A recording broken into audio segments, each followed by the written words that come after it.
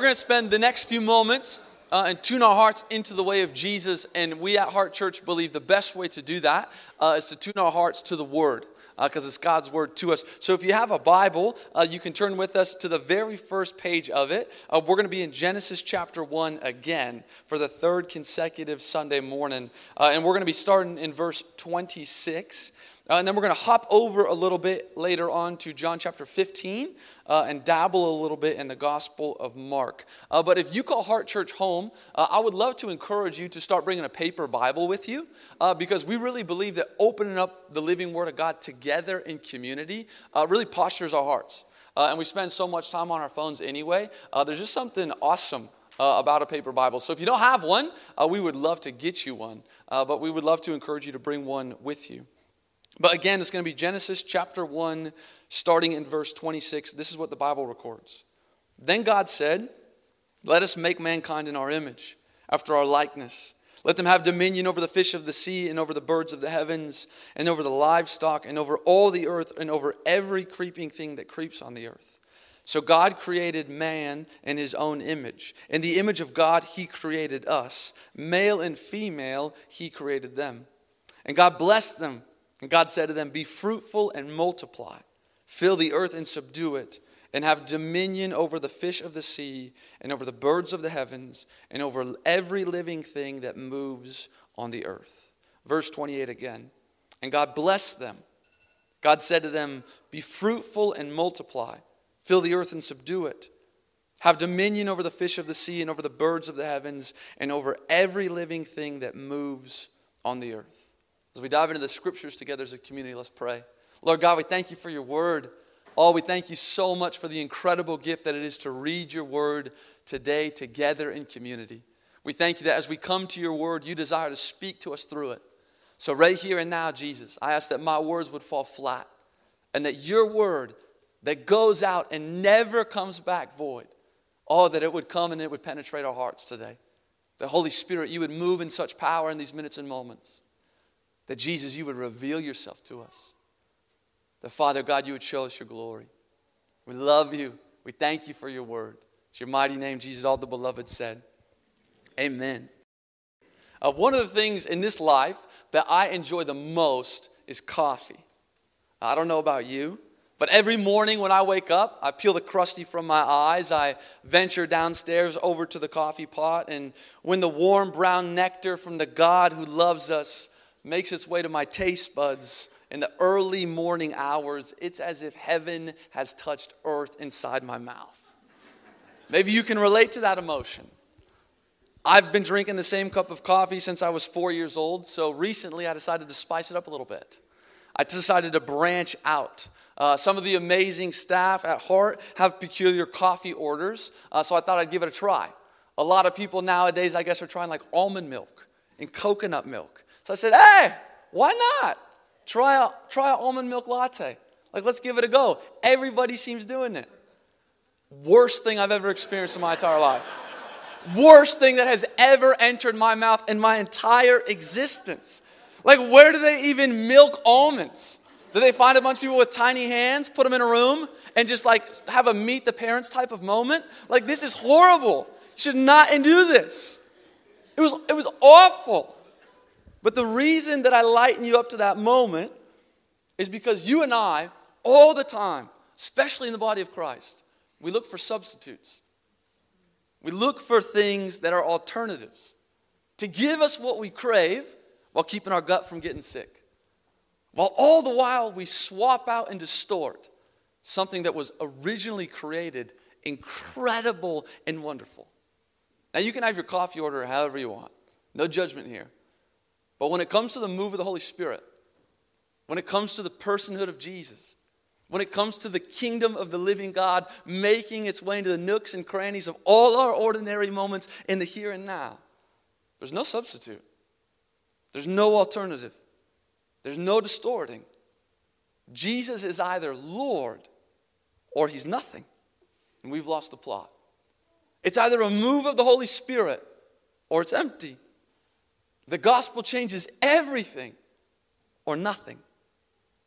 Now that might be a sharp corner from coffee to Christ Jesus, But my hope is that over these next few minutes and moments, we would become aware of the subtle lie that the enemy has tried to make us not even notice.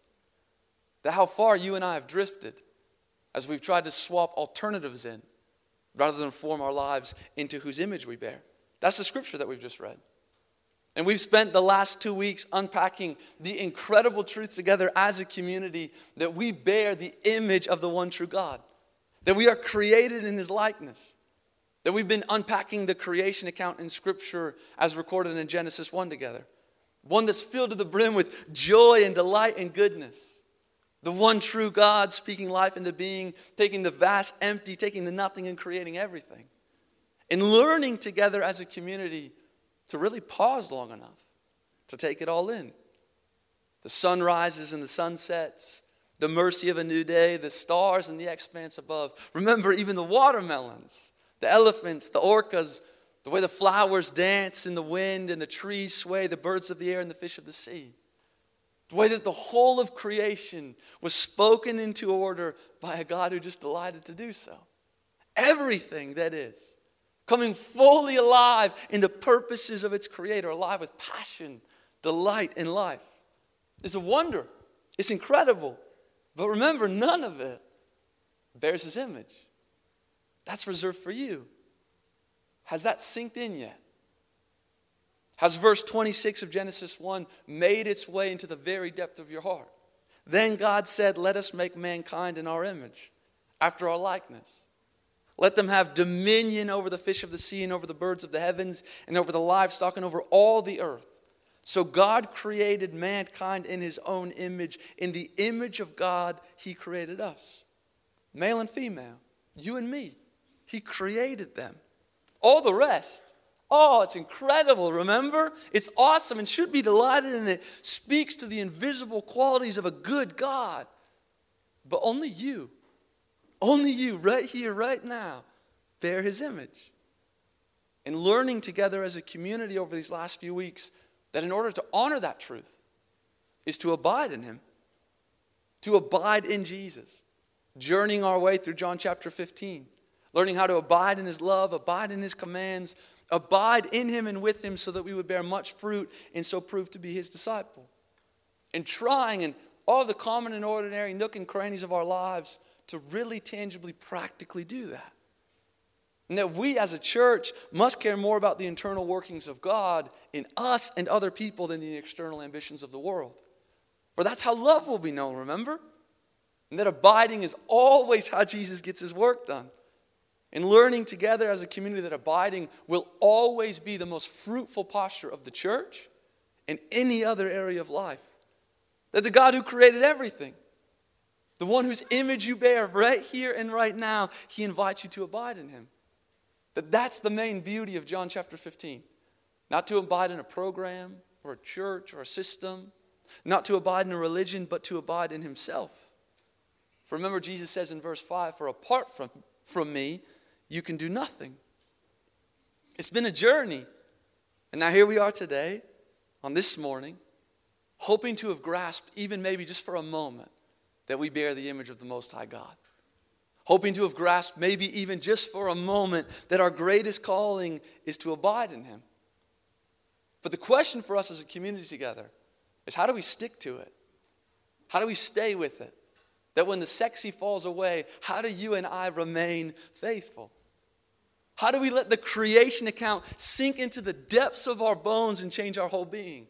How do we as a community together really deeply abide and allow the flourishing we see in Genesis 1 to come out of us individually and collectively as a community? How do we day by day look like love, look like the garden, and mostly look like Jesus? How do we no longer distort and choose alternatives when this world that we were originally created to live in is not like a bad cup of coffee filled with almond milk, but is steeped in the personhood of Jesus and the reality of the kingdom? How do we echo and outcry like Jesus, that it would be in our hearts as it is in heaven? How do we say no to the world's lies and yes to God's truth? God's truth that we bear His image, that we're invited to abide in Him. And as Genesis 1 stated, that we've been blessed blessed to rule and reign, fill the earth, subdue it, have dominion over it, and watch that as we partner with Jesus, flourishing can take place. Not later in heaven, but right here, right now in the pocket of the ordinary. How do we actually do that? How do we make this reality of our lives? Not just on a Sunday, but Monday through Saturday. Every day, every moment. The biblical word used to describe the no we say to the world's lies and the yes we say to God's truth is repentance. Repentance means to turn away from something into something else. A going one way and then repenting and turning into a completely different way. And repentance is always and everywhere the first word in the Christian life. That's John the Baptist in Matthew 3. His first preaching, repent, for the kingdom of heaven is at hand. Jesus' first preaching a chapter later, the same. Repent, for the kingdom of heaven is at hand. Peter concluded his first sermon in Acts 2 with, repent and be baptized. In the Bible, the very last book of it, Revelation 3, the message to the church is, be zealous and repent. Or how the whole Old Testament is almost, but not quite entirely summed up in 2 Chronicles. If my people, who are called by my name, humble themselves and pray, seek my face and repent from their wicked ways, then I will hear from heaven, will forgive their land, and heal their land. How do we really let the creation account sink into the depths of our lives? How do we as a community together really begin to deeply abide and let the flourishing we see in Genesis 1 come out of us? How do we day by day look like love, look like the garden, and mostly look like Jesus? The Bible says, by keeping up with repentance. Now, before you and I tune out and continue into the distorted reality because the word repentance feels heavy and loaded, let's frame it with the truth of who Jesus is. Because I think collectively, we as the body of Christ, all over the place, need to repent from what we think repenting is. Because what Jesus is talking about, it's a joyful repentance. A joyful repentance. Not an emotion, not a feeling sorry for your sins, but a decision.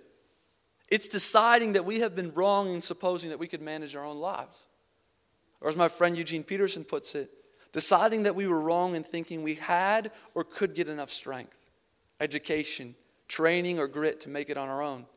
Deciding that we've been told a pack of lies about ourselves, our neighbors, and our world, and deciding that God in Jesus Christ is the only one telling you the truth. Repentance is the daily decision to follow Jesus and become his pilgrim on the path of life. And I just love that because it reframes repentance from sorrow into a place of deep joy.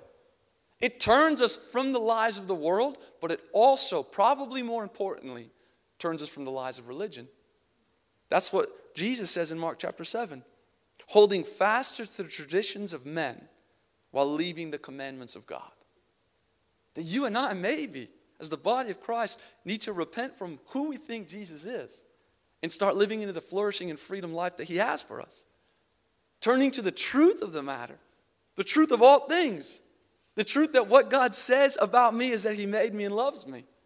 The truth that what God says about you and the person sitting next to you is that he made you and he loves you. And because of that, we are invited to live in deep community with one another.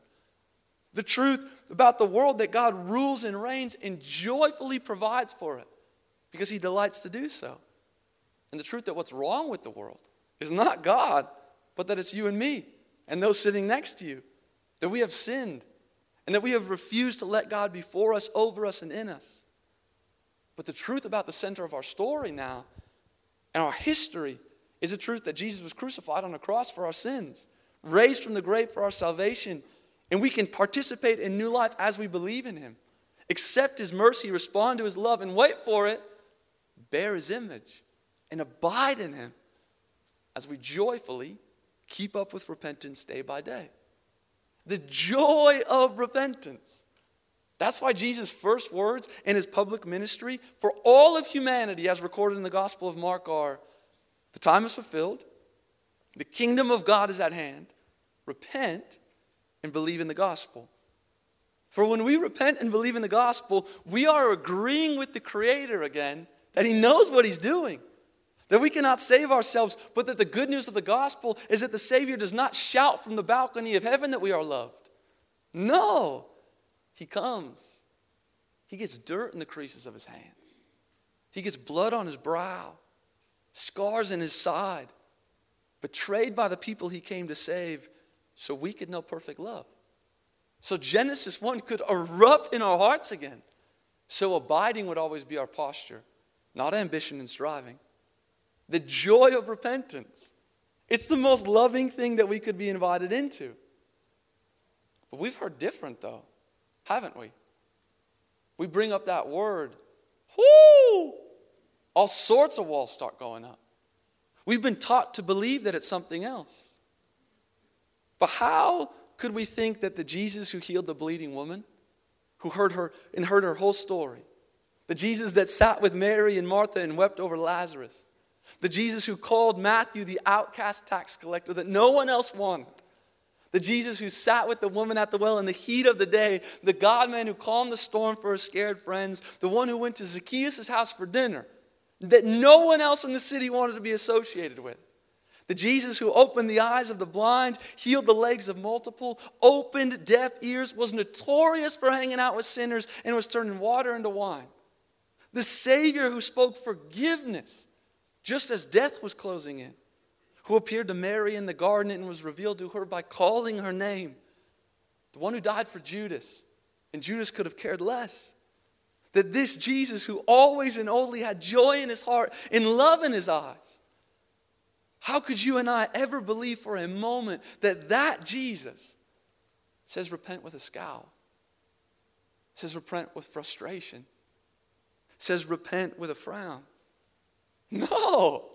There is no way this Jesus utters those words unless it invites all of humanity to life to the full, and flourishing in the way of perfect love. There is no way this Jesus uttered those words unless they were meant to bring us joy. The joy of repentance. It's a turning from death and despair into life, rescue, and embrace. The joy of repentance is saying no to the lies of the world and yes to the facts and truth of God.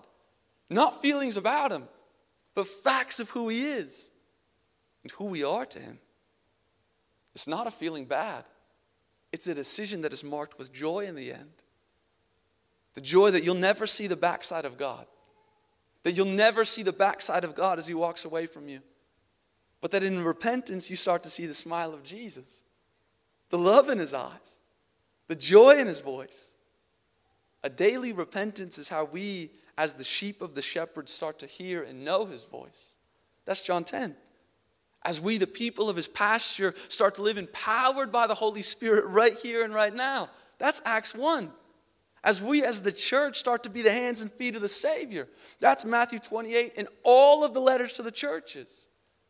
Repentance is how we stay rooted in Genesis 1, that our God created us for flourishing. But repentance is also how we stay rooted in Genesis 3, that you and I, unfortunately, have chosen everything but God. And repentance is how you and I stay deeply filled with hope, that the Savior saves. And John 3 might be familiar, but it still has power. That he so loves the world that he sent his son for you. Because you bear his image. He's wild about you. And he wants nothing from you other than life for you. Joyful repentance. It's no longer acting like tourists coming to see attractions called church. No. But more like apprentices getting their hands dirty, participating in the work of their master, the work of grace, the work of love, the work of joy, the work of inviting other people into joyful repentance, the work of a history that is filled to the brim with gospel movement and vision for the future that is flourishing with kingdom fulfillment.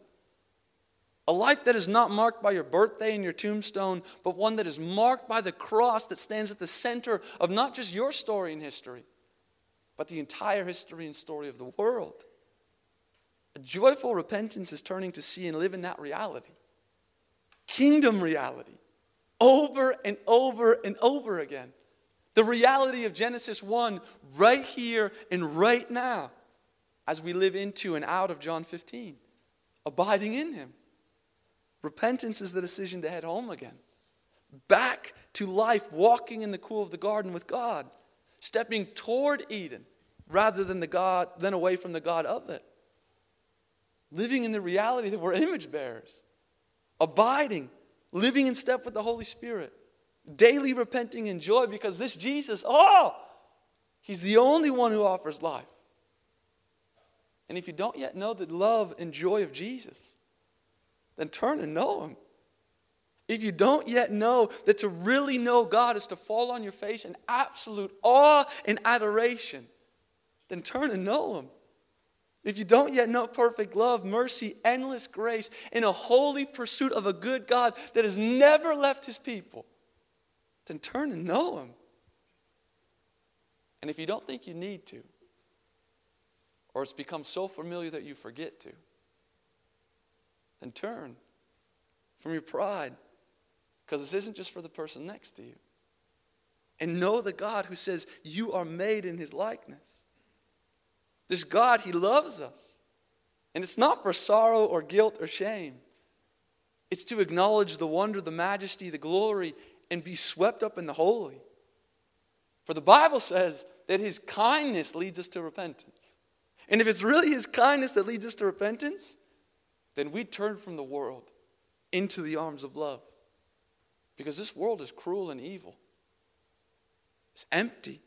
But this God whose image you bear, He has only ever been kind. He has been so kind to us. His Son on that tree, our nails in His hands, our sin piercing His side. He has been so kind to us. His power reigning over death. His power declaring the empty tomb. His power raising us from death to life. He has been so kind to us. His power inviting us to freedom. For no other reason than Christ to set us free. With all of the glory His, He calls you beloved. With all of the holy His, He kindly invites us into repentance. So we could experience the fullness of His love. The fullness of His joy. The delight of worship and wonder. Joyful repentance. It means declaring that we were wrong. And aren't we glad that we were wrong? Aren't we glad that we were wrong thinking that we were the God of this life? Because even if life is amazing right now, it is empty without Jesus. Or if it's all lemons right now, it is for sure hopeless without Jesus. That's why the psalm says, I was glad to enter the house of the Lord. For in His house, we're reminded that this world isn't our home. We got eternity set in our hearts. And like the prodigal beloved needs to return to the Father's house, that returning is daily. Not because our God kicks us out daily, but because for some reason, even though He is perfectly faithful to us, we walk away from Him. And a daily joyful repentance says, I'm coming home. I'm coming home to whose image I bear, to the truth that the same Spirit that raised Jesus from the dead lives in me. But that Spirit leads me and guides me. And I'm a pilgrim on a journey home to the Father's house. Now you can have your coffee however you want. No judgments here. But when it comes to the Holy Spirit, when it comes to the way of Jesus, when it comes to participating in the Heavenly Father's kingdom coming in the here and now and His will being done in the immediate moments of our lives, when it comes to whose image you bear, there is no alternate. There is no substitute. You see, Jesus is Lord, or we've lost the plot. It's a move of the Holy Spirit, or it's empty. The gospel changes everything or nothing. And that you and I we're invited into a joyful repentance because the subtle lie of the enemy says that you and I don't need to. Repentance says, I'm going to turn from that lie and into the truth. And daily live for love of Jesus and responding to the love that He has for us. You're made in His image. The invitation is to abide, bear much fruit, and be His disciple. Not to make Him in our image. Not to abide in society. Not to abide in culture or the norms of the day. Not to be successful or pursue happiness. No! But to repent from all of the ways that we think we're better, best, but only lead to death. And come and follow Jesus. the author of life, who has exceedingly and abundantly more than we could ever ask, think, or imagine, to repent from a tourist mindset that shows up to see church, and instead, like a pilgrim on a rugged journey, pursue holiness in the likeness of Christ. Or, like my friend Jesus says, the time is fulfilled. The kingdom of God is at hand. Repent and ruthlessly, joyfully believe in the gospel. Let's pray together this morning. Lord Jesus, we thank you that you invite us into a joyful repentance. We thank you that when you look at us, there is only a smile on your face. There is only love in your eyes. We thank you that as we turn from the lies of this world, that as we turn from the sin that wages war in our hearts, that every single time, without fail, you rescue and redeem us. You set us free from sin, not by our efforts, but because of who you are. Thank you that the identifier of our history and our story is your cross at the very center of it. So Lord Jesus, right here and right now, as a community together, we repent. We turn from the lies of the world, and we believe in your gospel. We joyfully today surrender everything back to you. And we ask that you would cause flourishing to enter our hearts. That you would give us the courage to rule and reign alongside you, just like in Genesis 1. Abide in you as you invite us to. And day by day be found repenting any moment we think something else might be better. We thank you that you love us. We love you. And it's in your mighty name, Jesus, all the beloved said. Amen. We're going to spend the next few moments in a time of worship through song. But as the Spirit continues to move, maybe you're looking for some practical ways of repenting, what that might look like. Maybe you need to repent from the lie that your job defines you more than Jesus does. Maybe you need to repent from the lie that your kids are a distraction to your life rather than a gift from the giver of life. Maybe you need to repent from the lie that you're not loved because of something that's been done to you or something that you've done. Repent from the lie that the blood of Jesus won't cover that sin. Repent and turn to the arms of love and grace and be given a new name. The name that your Maker gives you. Beloved. Or maybe like me, you need to repent this morning. From thinking you've got it all figured out, haven't heard it before type of response, and get your Genesis 1 on wonder back. Or maybe you just need to repent from almond milk. You decide. If you're able, would you stand? Let's worship together.